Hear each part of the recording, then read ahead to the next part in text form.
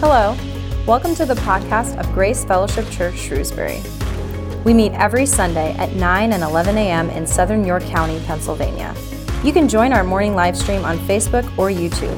Just search for GFC Shrewsbury.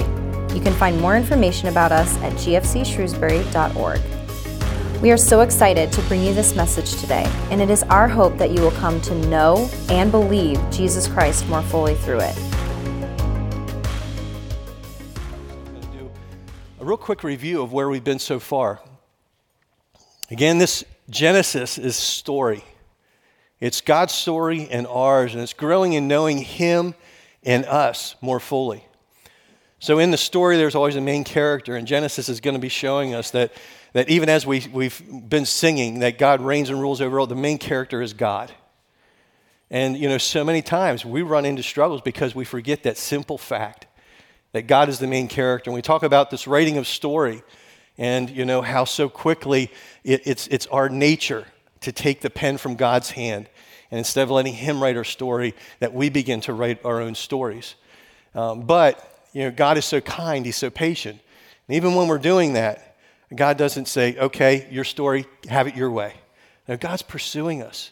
He loves us. He desires for us to find the story that He wants to write in our lives, because it's the best possible story there can be for you and for me, is when we allow God to write this story. So last week, we laid some things out concerning the kingdom of God here on earth, even as it is in heaven. And we were looking at Genesis 1 and 2 together, but specifically about the creation of mankind. And one of the things that we addressed was the theory of evolution. And although we could only do kind of a small touch on it, I'll tell you, just as I had studied and prepared and presented, I just became more and more convinced beyond a shadow of a doubt that what Genesis presents is true, 100%. Now, we understand that there can be different interpretations. Don't get me wrong. We're not locking into something specific in that way, but yet there's nothing in Genesis chapter 1 or chapter 2 that is in error. Absolutely nothing. And the thing is that the theory of evolution seems to come against it. In fact, it does. There's a tremendous conflicts. For one thing, that the order of creation, when we look around, the order of creation is challenged because it's saying it's random. It just happened. It's by chance. And there's nothing in my mind that can bring reason to that thinking. It's just, we had birds in our backyard yesterday, like hundreds and hundreds of birds. And they just flew in, and but it was this most beautiful thing as they were like moving in waves. A bunch of birds in our backyard.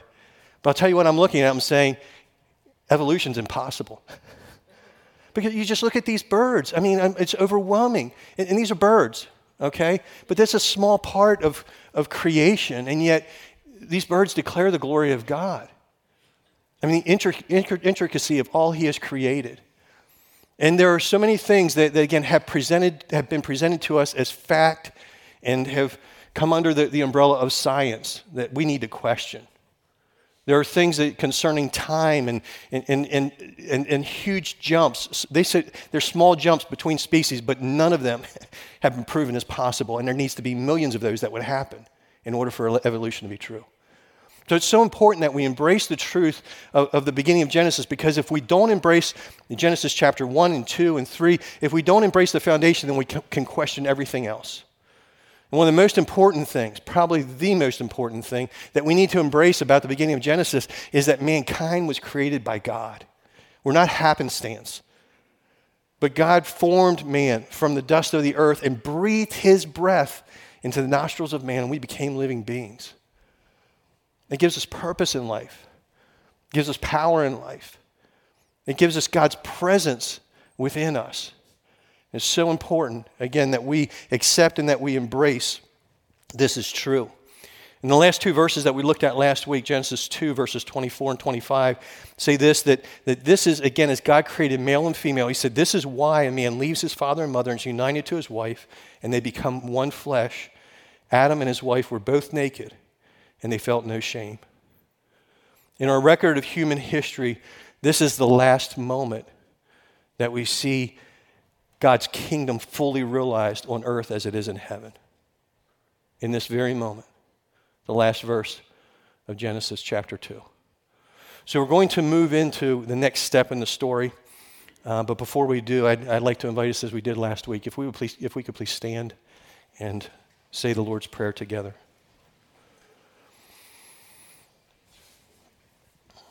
Let us now pray as Jesus taught the disciples to pray. Our Father, who art in heaven, hallowed be thy name. Thy kingdom come, thy will be done, on earth as it is in heaven. Give us this day our daily bread, and forgive us our trespasses, as we forgive those who trespass against us. And lead us not into temptation, but deliver us from evil. For thine is the kingdom, and the power, and the glory, forever and ever. Amen. Amen. You may be seated.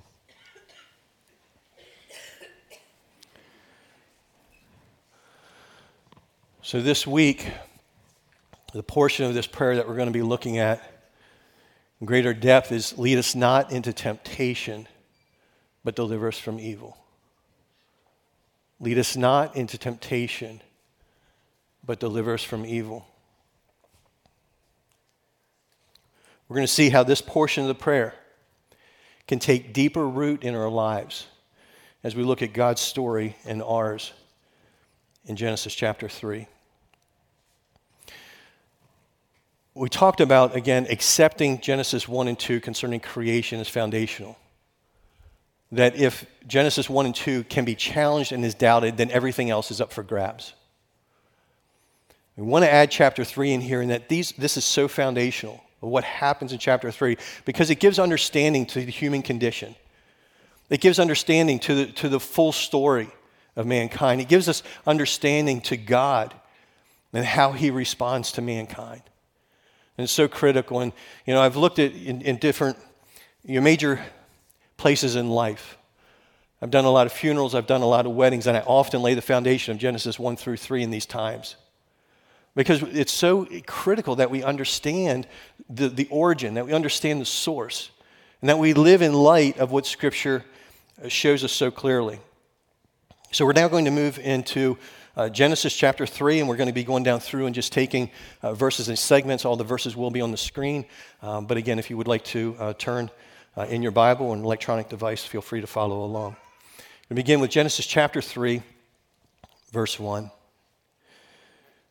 Now the serpent was more crafty than any of the wild animals the Lord God had made. He said to the woman, "Did God really say you must not eat from any tree in the garden?" The woman said to the serpent, "We may eat fruit from the trees in the garden, but God did say, you must not eat fruit from the tree that is in the middle of the garden, and you must not touch it, or you will die." "You will not certainly die," the serpent said to the woman.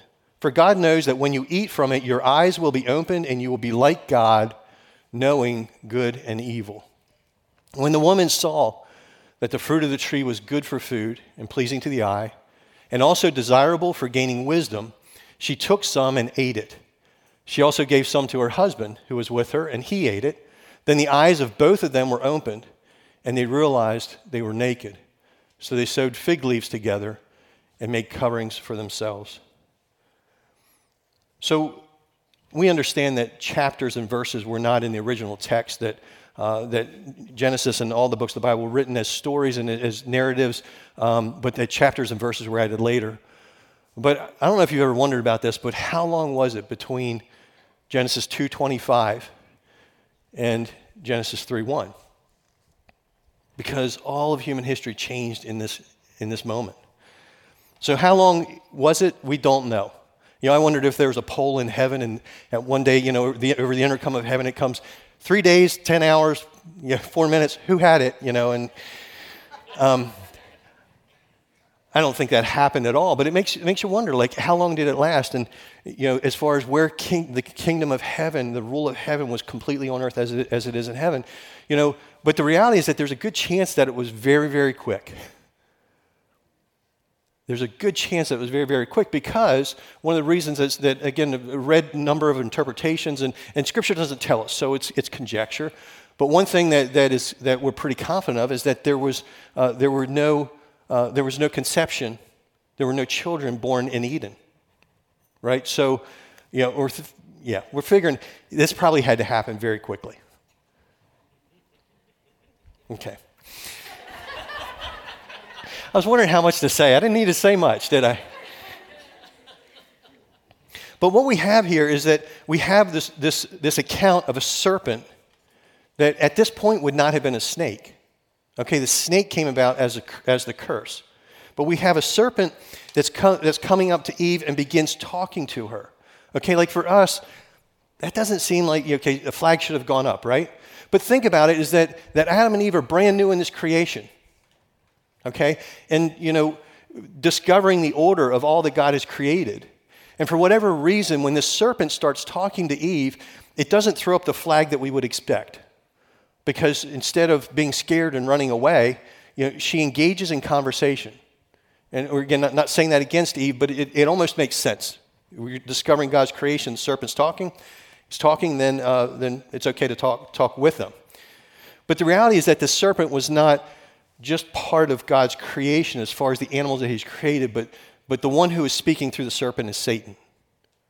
That is Satan who is using this created being as a vehicle to speak through. So Satan is in disguise. I want you to think about that. That's an incredibly important point for us to embrace. That Satan is in disguise. Not a whole lot of times, I'm not saying it doesn't happen. There's not a lot of times when Satan would come to us and say, hey, I'm Satan. Don't listen to me because I'm going to lie. Okay, that's not what happens. He masquerades. In fact, Scripture says he masquerades as an angel of light, that he puts on disguises. So he's in disguise. He's hidden from her understanding, and he's powerful. He's smart. Now, one of the things that I've come to believe, and I believe this is accurate, is if it's me against Satan, I lose. Satan is a powerful being.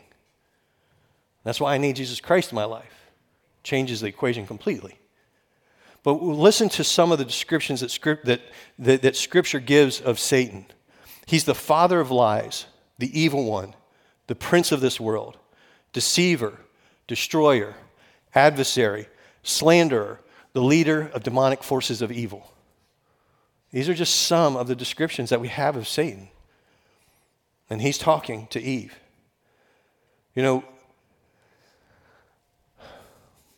Does that sound like somebody we should trust? Obviously, it doesn't. But yet we can hear his voice and not recognize and allow his reason and his lies to grip hold of us. There's a common saying that pushes blame and responsibility and said, the devil made me do it. Ever used that? Look at the two, the angel and the devil on your shoulders, and it's like, well, made the wrong decision, devil made me do it. Okay, one thing is that it's shifting blame, shifting responsibility, but it's also saying something that is never true. The devil doesn't make you do anything. We have choice. Now, we can be tempted, but we have choice, and we need to take responsibility for the choices that we make. But here's something that I've read the story and studied it and heard so many times, but something that came out so clearly to me as I was looking at this passage is that the serpent was part of the animal kingdom. And by God's design, by his order, that animal was under the dominion and authority of mankind. Proper order is that serpent was under the rule, under the authority of man, and man's created rule over all of creation. And here's how this applies to you and me, is that we can give away authority to places and things that we should not give. And we're going to unpack that a little bit more as we go along. But we need to be careful of where we are giving authority to, where we are giving power, what voices we are allowing to speak into our lives and influence us. Romans 1:25 says this, they exchanged the truth about God for a lie and worshiped and served created things rather than the Creator who is forever praised. That we can get focused on the creation and give our allegiance to the creation instead of the Creator. In so doing, we start down a path that is destructive, it's dark, it leads to death. So what are some of the things that happened If we go back to this first part of the passage, what happened? What were the steps that led to this decision? The first thing is that Eve listened. We talked about that. That when the serpent started speaking, Eve listened. The serpent threw out some bait, and before long there was a hook that took hold in Eve. But if you look at the first 3 chapters of Genesis, we have in chapter 1, the Word of God created. In chapter 2, the Word of God instructed. In chapter 3, the Word of God is disobeyed. And that is how the fall happened. The Word of God was misused 3 times in this short conversation. If you look at it the way it starts, Satan started out, he said to the woman, "Did God really say you must not eat from any tree in the garden?" That was absurd. It wasn't even close to what God said. But the fact that he threw out something so absurd, almost like opened the door, well, it caused her to respond, really in defense. But he threw out something that was so absurd, and that latched into a conversation. Then Eve's response was, she said to the serpent, she's correcting him, "We may eat from fruit from the trees in the garden, but God did say you must not eat fruit from the tree that is in the middle of the garden, and you must not touch it, or you will die." Now, there were ways that Eve did not present the Word of God correctly. And, I've wondered, well, was there more instruction that God gave that we don't have? But I think it's probably pretty safe to assume that Eve wasn't careful enough with the accuracy of the Word of God. God had not put up that restriction, do not touch it. That was not part of the command that we read in the instruction that we read in Genesis chapter 2. And he didn't just say you will die, God said you will certainly die. So it even removed a little bit of the intensity of what God had said. And we need to be careful to guard the Word of God with accuracy, because the Word of God can be twisted and misused that would, in a way that would allow us to be misled. So we need to guard the accuracy of the Word of God. And then Satan, he outright contradicted the Word of God. And he said, it's not true. He said again, you will not certainly die, complete opposition to the Word of God. You will not certainly die. Instead, he said, for God knows that when you eat from it, your eyes will be open and you'll be like God, knowing good and evil. The enemy is constantly throwing complete contradictions against the Word of God, saying you cannot trust him. You think he's good, he's not. You think he's true, he's not. These are all ways that the Word of God is twisted and manipulated in the process of temptation. And we must be careful, we must be guarded. So she listened, and then she looked. So it was the ear gate, now the eye gate. She looked and she saw that the fruit was good for food. Now, one thing, I'll just make a quick deposit. We always say it's an apple, but we don't know. That's it. It was the fruit of the tree. For some reason, Apple got it. But she looked and she saw. Now, do you remember God looking and seeing? In creation, he looked, he evaluated, and he said it was good. But she's looking and saying, this is really good, and I'm going to make my own evaluation. It's good for food for me.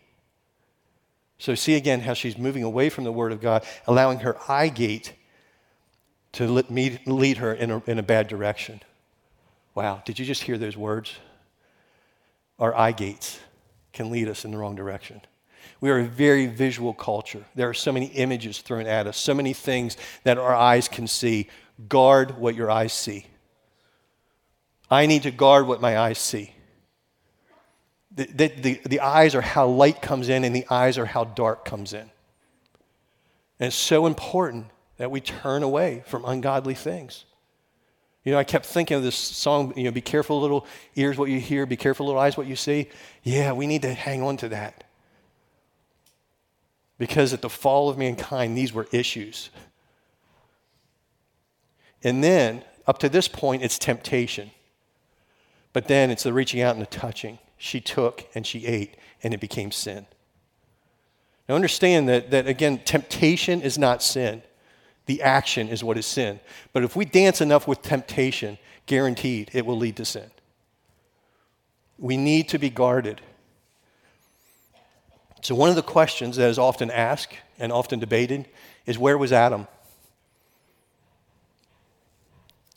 Okay, I mean, it says that after she ate, she gave some to her husband who was with her, and he ate.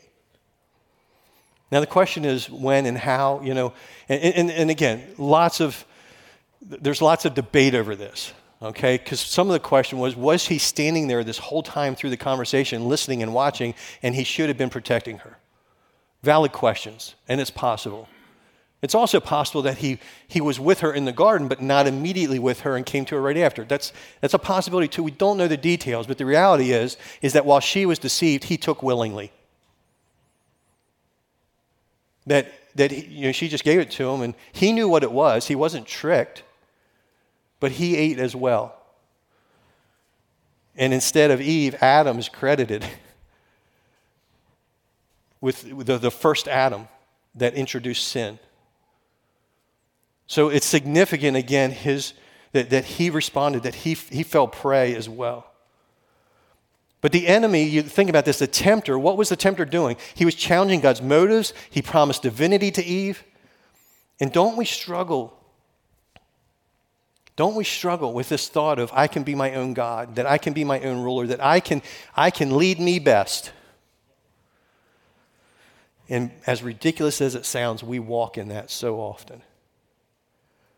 What lesser things in our lives are we giving place to? Substances and entertainment, activities of all kinds, relationships. How are we giving power away in our lives that we should not? Now, I hope you don't hear this, is that, we said this last week, this message is challenging. I don't want it to be condemning.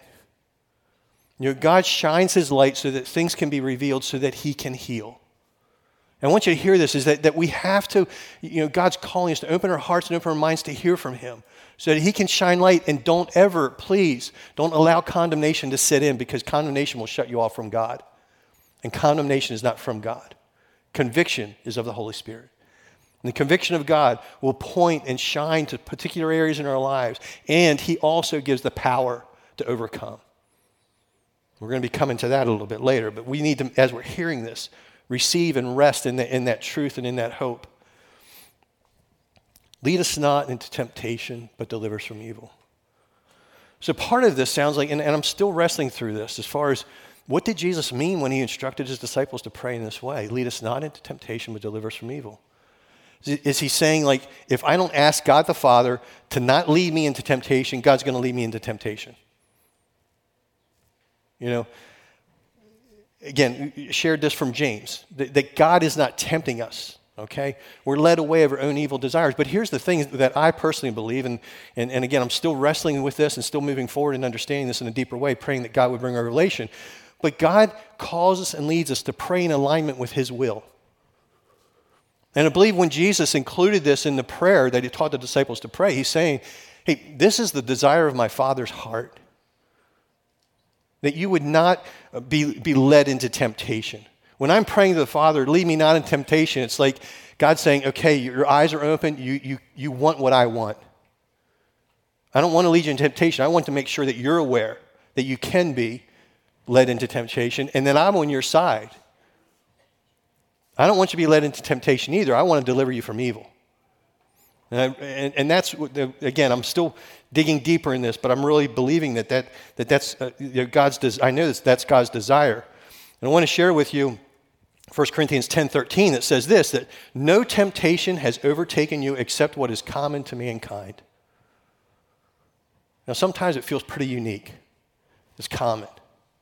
No temptation has overtaken you except what is common to mankind, and God is faithful.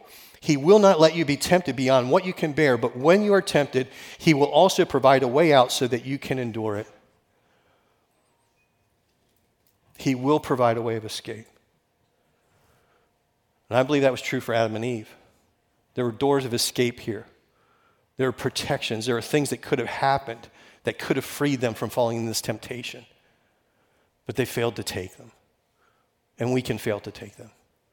but we have a merciful God. So what happened was, immediately they realized their nakedness and they made coverings for themselves with leaves.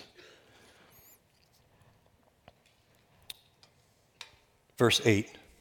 Then the man and his wife heard the sound of the Lord God as he was walking in the garden in the cool of the day. They hid from the Lord God among the trees of the garden.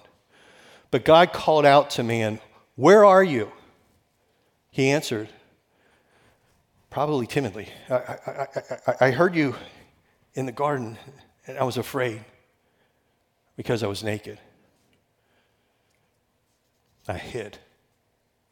And then God said, "Who told you that you were naked? Have you eaten from the tree that I commanded you not to eat from?" The man said, "The woman you put here with me, she gave me some fruit from the tree, and I ate it." And the Lord said to the woman, "What is this that you have done?" And the woman said, "The serpent deceived me, and I ate it."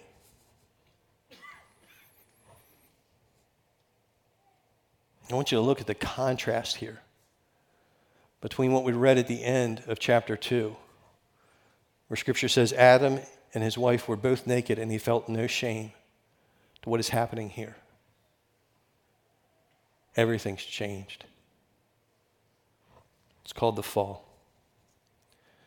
Sin brought shame. Can you relate to that? Sin brought shame. We're ashamed when we do things that are against God, against ourselves, and against others. Shame is a natural response. The sad part is that shame can be lessened by repeat. And sometimes this first step that we take into a place that we should not go, it's a very difficult step. That step, when we take it like we're overwhelmed, we feel so sorry. It's like, oh, I wish I could have a redo. I wish I could undo.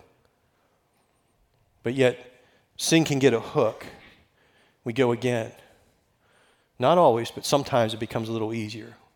That shame starts getting pushed down and pushed down and pushed down.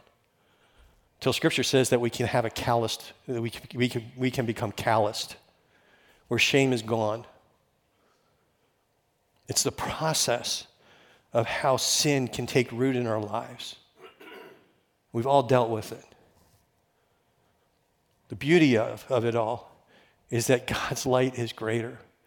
And even when we can become callous, the light of the Lord, the light of God can shine. And he can take a heart of stone and make it a heart of flesh. There's hope, even when we've allowed that shame to grip hold of us and then we've ignored it and pushed it. There's still hope in God.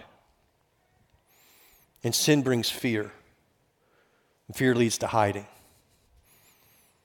Think about what they were doing. They were hiding among the incredible creation that God had given them.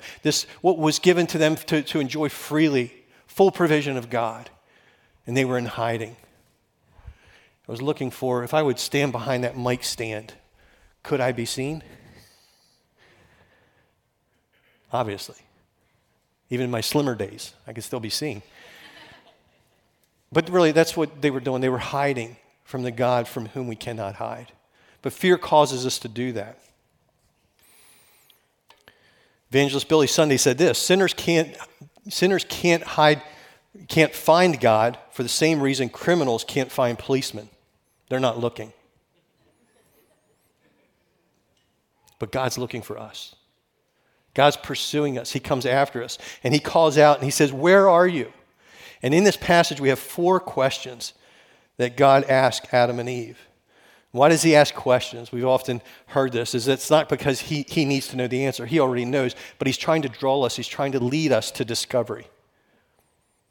And things come out, right? As he's asking questions. Where are you?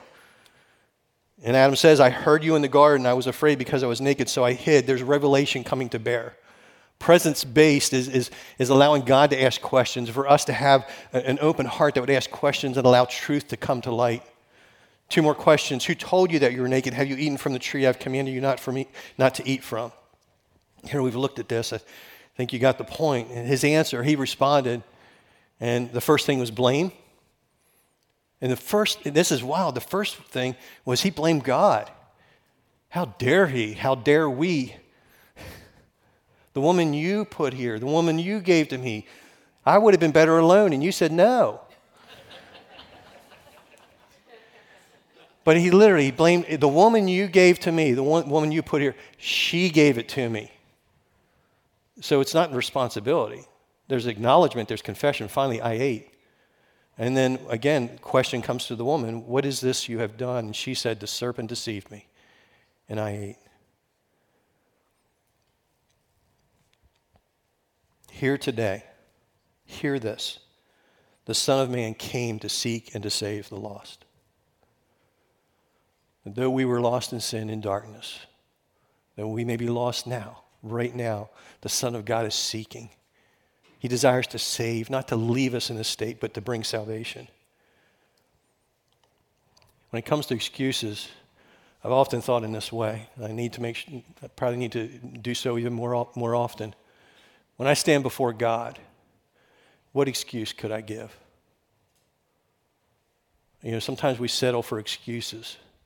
We allow ourselves to remain in places we shouldn't be, but there's no excuse that will stand in the light of the holy God. God wants us to find fullness of life in him. Verse 14. So the Lord God said to the serpent, because you have done this, cursed are you above all livestock and all wild animals. You will crawl on your belly, and you will eat dust all the days of your life, and I will put enmity between you and the woman, between your offspring and hers. He will crush your head, you will strike his heel. So the woman said to the woman, he said, I will make your pains in childbearing very severe. With painful labor you will give birth to children. Your desire will be for your husband, and he will rule over you. To Adam he said, because you listened to your wife and ate fruit from the tree about which I commanded you, you must not eat from it. Cursed is the ground because of you. Through painful toil you will eat food from it all the days of your life. It will produce thorns and thistles for you, and you will eat the plants of the field. By the sweat of your brow you will eat your food until you return to the ground, since from it you were taken, for dust you are, and to dust you will return.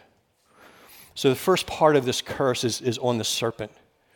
And that's why, literally, this is giving explanation. This is why snakes crawl on the ground, because it's a cursed state that they've been placed in, that they will eat the dust, be the lowest of creatures. So this is the first part of the curse, is that the serpent is cursed and becomes a snake. The second part talks about how the power that is going to be working in regards to the battle between Satan and God. There's going to be perpetual conflict. Genesis 3:15. I want you to look at this verse and see what is being said. I will put enmity between you. He's speaking again to the cursed serpent. I will put enmity between you and the woman. Now this is, again, speaking directly to Satan. I will put enmity between you and the woman, between your offspring and hers. He will crush your head, and you will strike his heel. And this is the first prophetic statement of the gospel in Scripture. Sin came through the woman. Redemption will come through a woman. Jesus is born to Mary many years later. He's again saying to the serpent, he will crush your head, you will strike his heel. Satan striking the heel is the cross.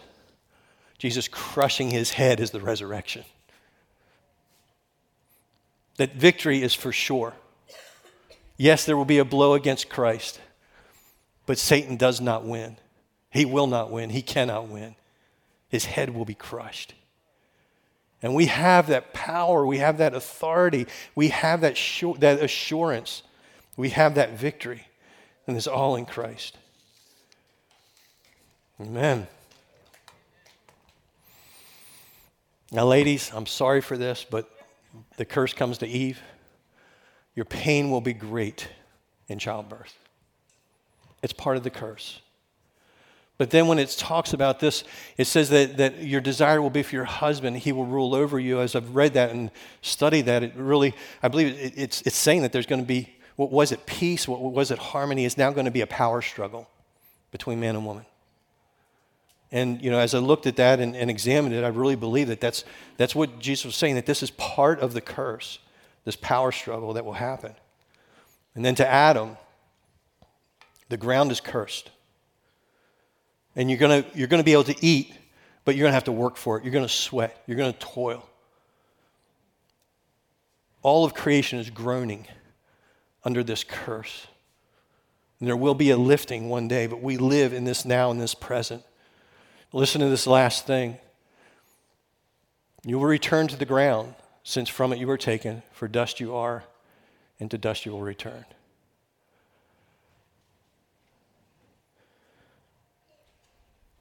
I was part of a funeral service yesterday. And it's from dust we were created, and to dust that we return.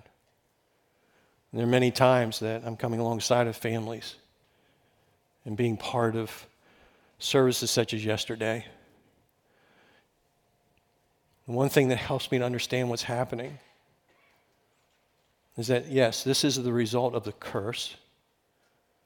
And we hurt and we have pain because we weren't meant to be separated. From the beginning, it was not so. We were created to live forever in relationship with one another. And it hurts when death touches our lives. But this is part of the curse. And it wasn't, again, God had warned that when you eat, you will surely die. There was a spiritual death that happened immediately, and hundreds of years later, they would experience physical death as well. It's painful. But we can understand that, again, this was not God's design from the beginning, that man would die. His design was that you may eat freely from all and stay away from what's going to kill you. But man landed in this place, and it's sad. They had life, now they have death. They had pleasure, now they have pain. They had abundance, and now they have meager sustenance by toil. They had perfect harmony with God and each other, and now they have alienation and conflict. Welcome to our world.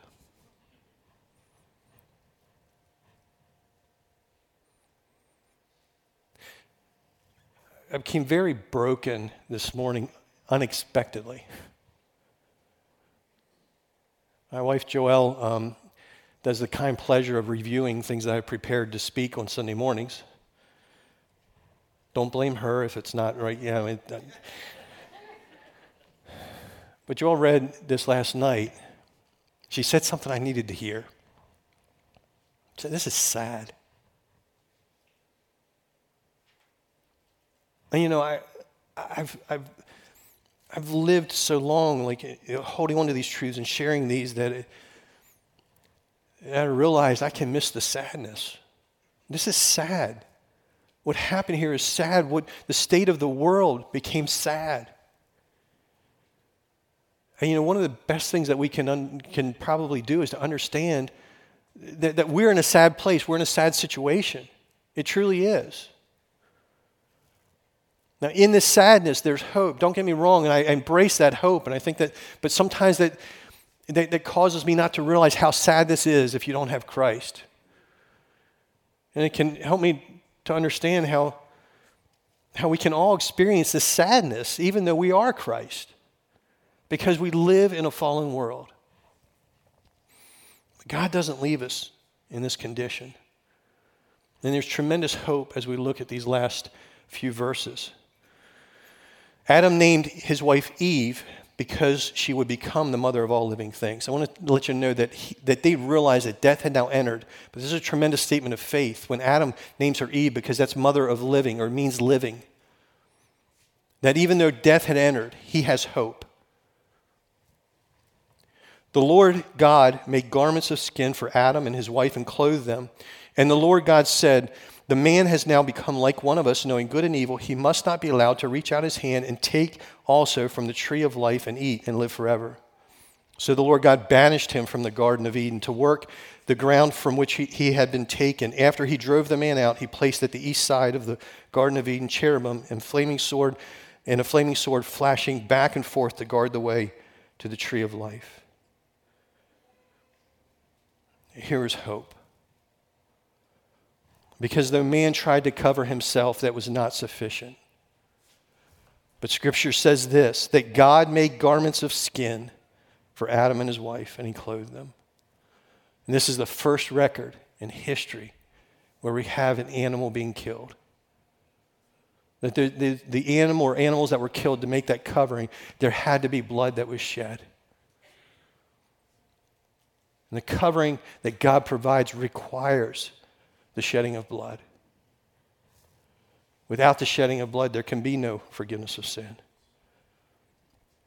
And this is what some call the beginning of the scarlet thread throughout Scripture, a blood sacrifice that culminates in the sacrifice of Jesus Christ for our sin.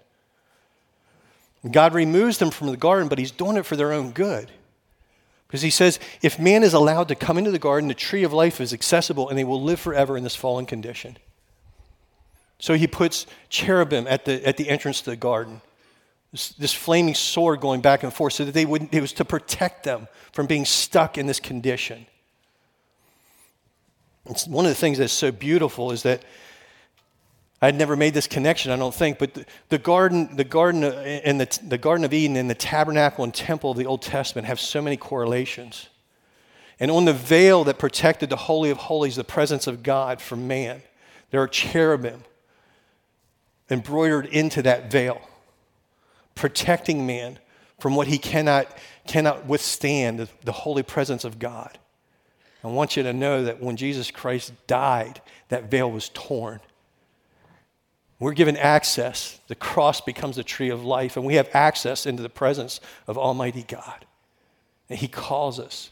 He pursues us that we would come and that we would walk in. So I'm going to take us through a little journey here. And this is something that's called the four states, or the states of man, or the modes of man. This is a teaching that I heard many years ago from Del Tackett, who presented the Truth Project, which was a presentation focused on the family.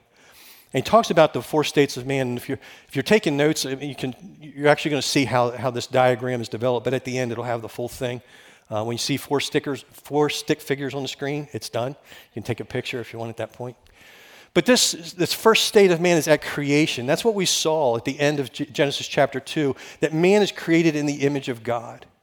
That's the first state of man. But then we have the fall, which is what we just looked at. That man again embraced what he should not have, and as a result of that, it's the fall. And that leads man into the state of fallen man. Now, what we need to understand is that the image of God still follows man into this fallen state.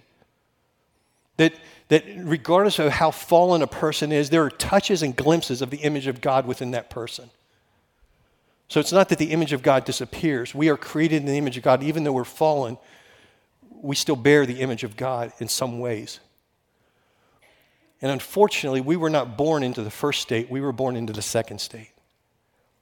That when we enter this life, it's not of our choosing, but the reality is that we were born as fallen creatures because the earth is in this fallen state. And if we exit this earth from that fallen state, and by death, we taste death, the fruit of the curse, then our eternity is in hell. An eternal damnation separate from God. And this could be another state, if we want to list it that way, but this is apart from God.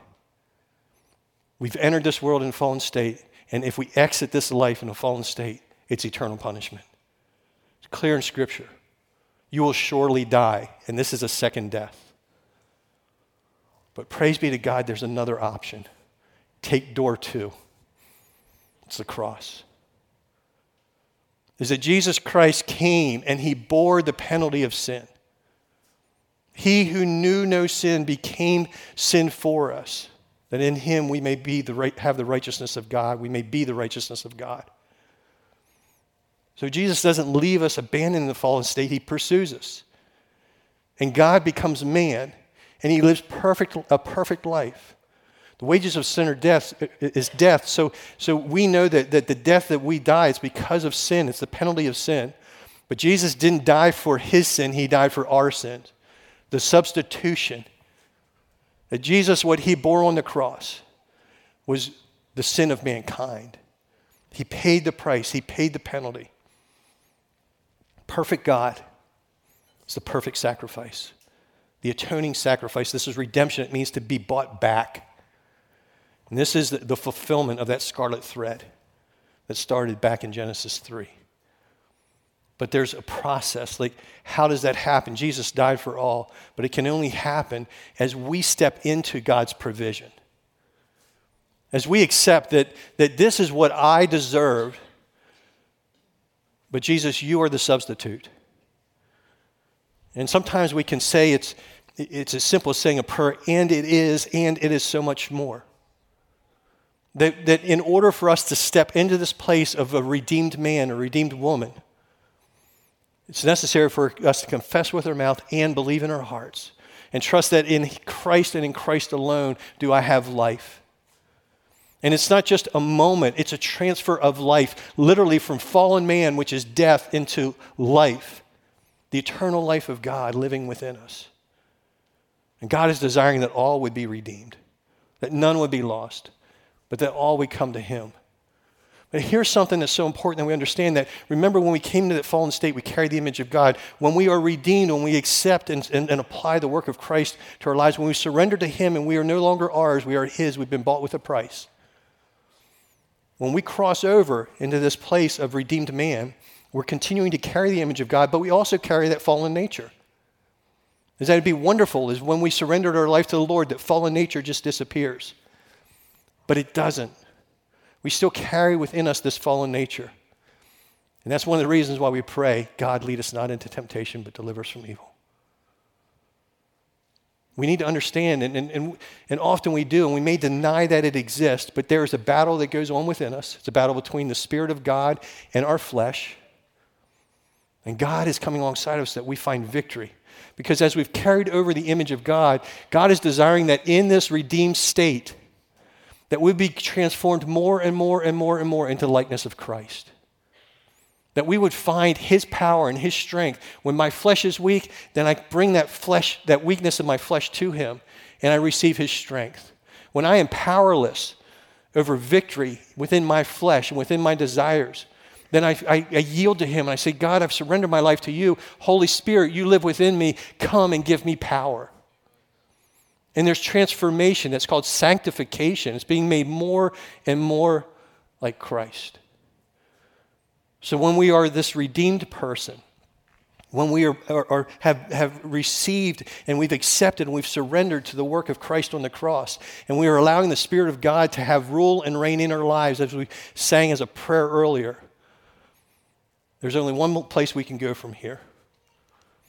And it's either death or the rapture that's going to get us there. Guaranteed. It's going to be one or the other. I don't know which one. But either death or the rapture is going to take us to this glorified state where we no longer carry the sinful nature, where we're released from the burdens and the struggles of this life and the temptation of flesh. And we're welcomed into God's eternal presence. When we see him, we will be like him, for we will see him as he is. And in that glorified state, there's a tree of life. There's a river that's flowing and giving life. We're in the presence of God, and we are literally seeing Eden restored without the temptation, without that possibility of leaving. It is secured life forever in the presence of God. And when you look at these states, God's desire is that we would all find that glorified state. Everyone. His desire is that we would all.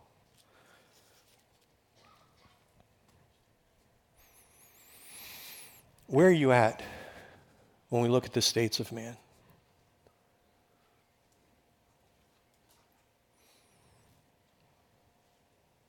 Will you let God shine light right now to where you are at?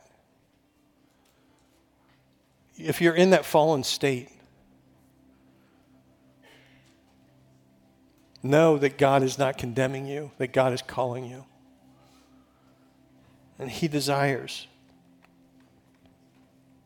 for you to know Him. He desires for you to find life, and there is only one way, and it's through Jesus Christ. Jesus declared, I am the way, the truth, and the life, and no man comes to the Father but by me. He's not being restrictive. He's stating truth, and He's saying this is open to all who will receive.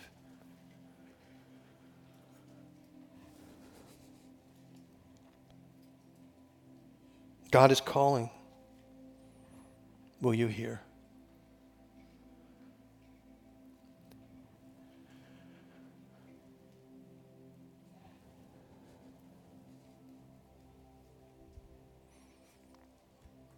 I think I understand a little bit more now why that sad part was breaking my heart so much today. Has been. Because when we're in that fallen state, there is nothing sadder. There's nothing more troubling, more hopeless. God doesn't want any of us to be there. He wants us all to come to Him. He's calling. There's no sin that you've committed that's too great for the forgiveness of God. There's nothing that has so strong a grip on your life that He can't give you freedom.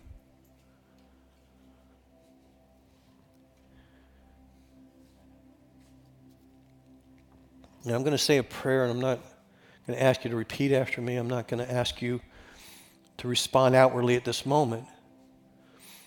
I just want you to go with you and God. Allow Him to speak into your life right now.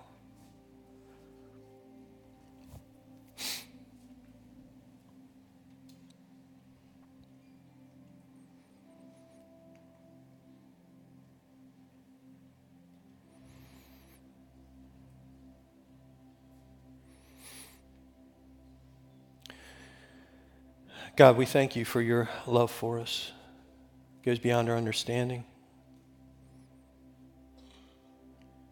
God, we thank You that You don't abandon us even when we're against You, even when we lie to You, even when we ignore You, even when we deny Your existence, even when we don't trust You, even when we've done all kinds of things against You. Your love never ends.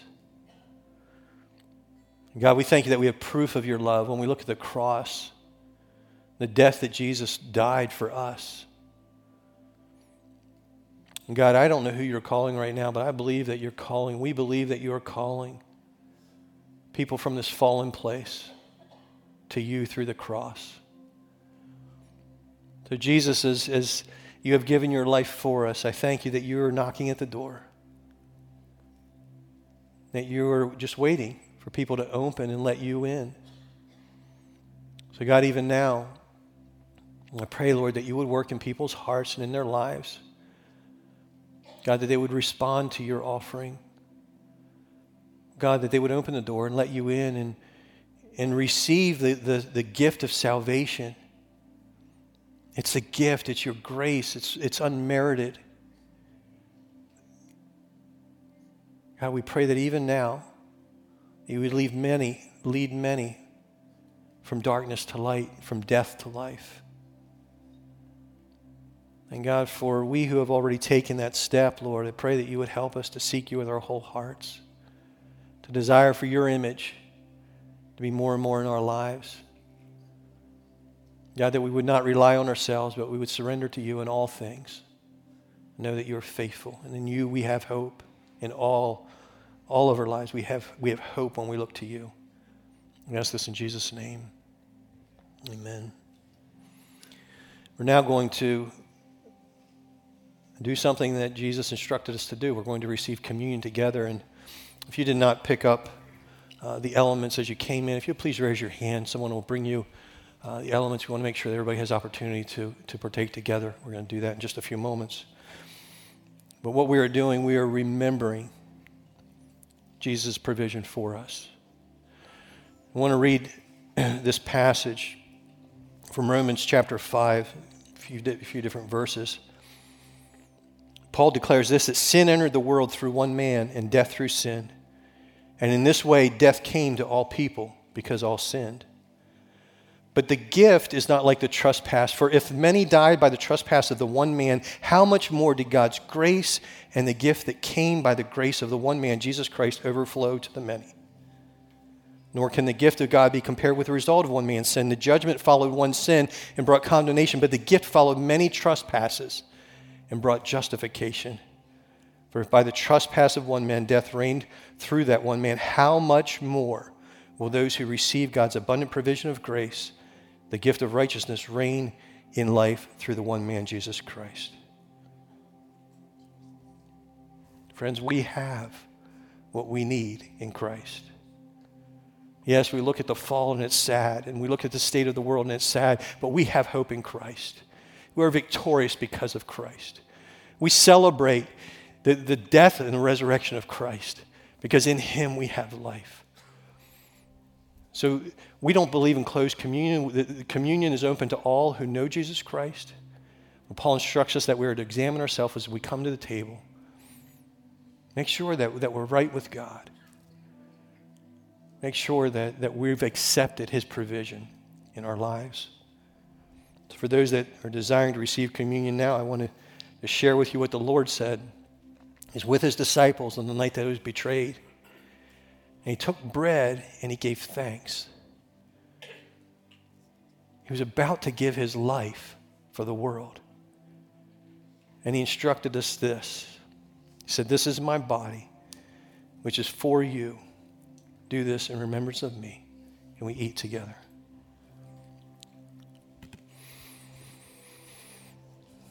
Thank you, Jesus.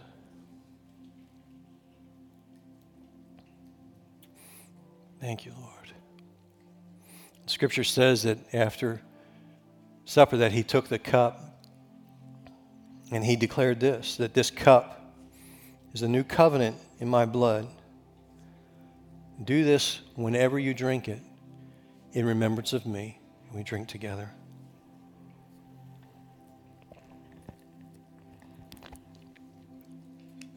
Thank you, Lord.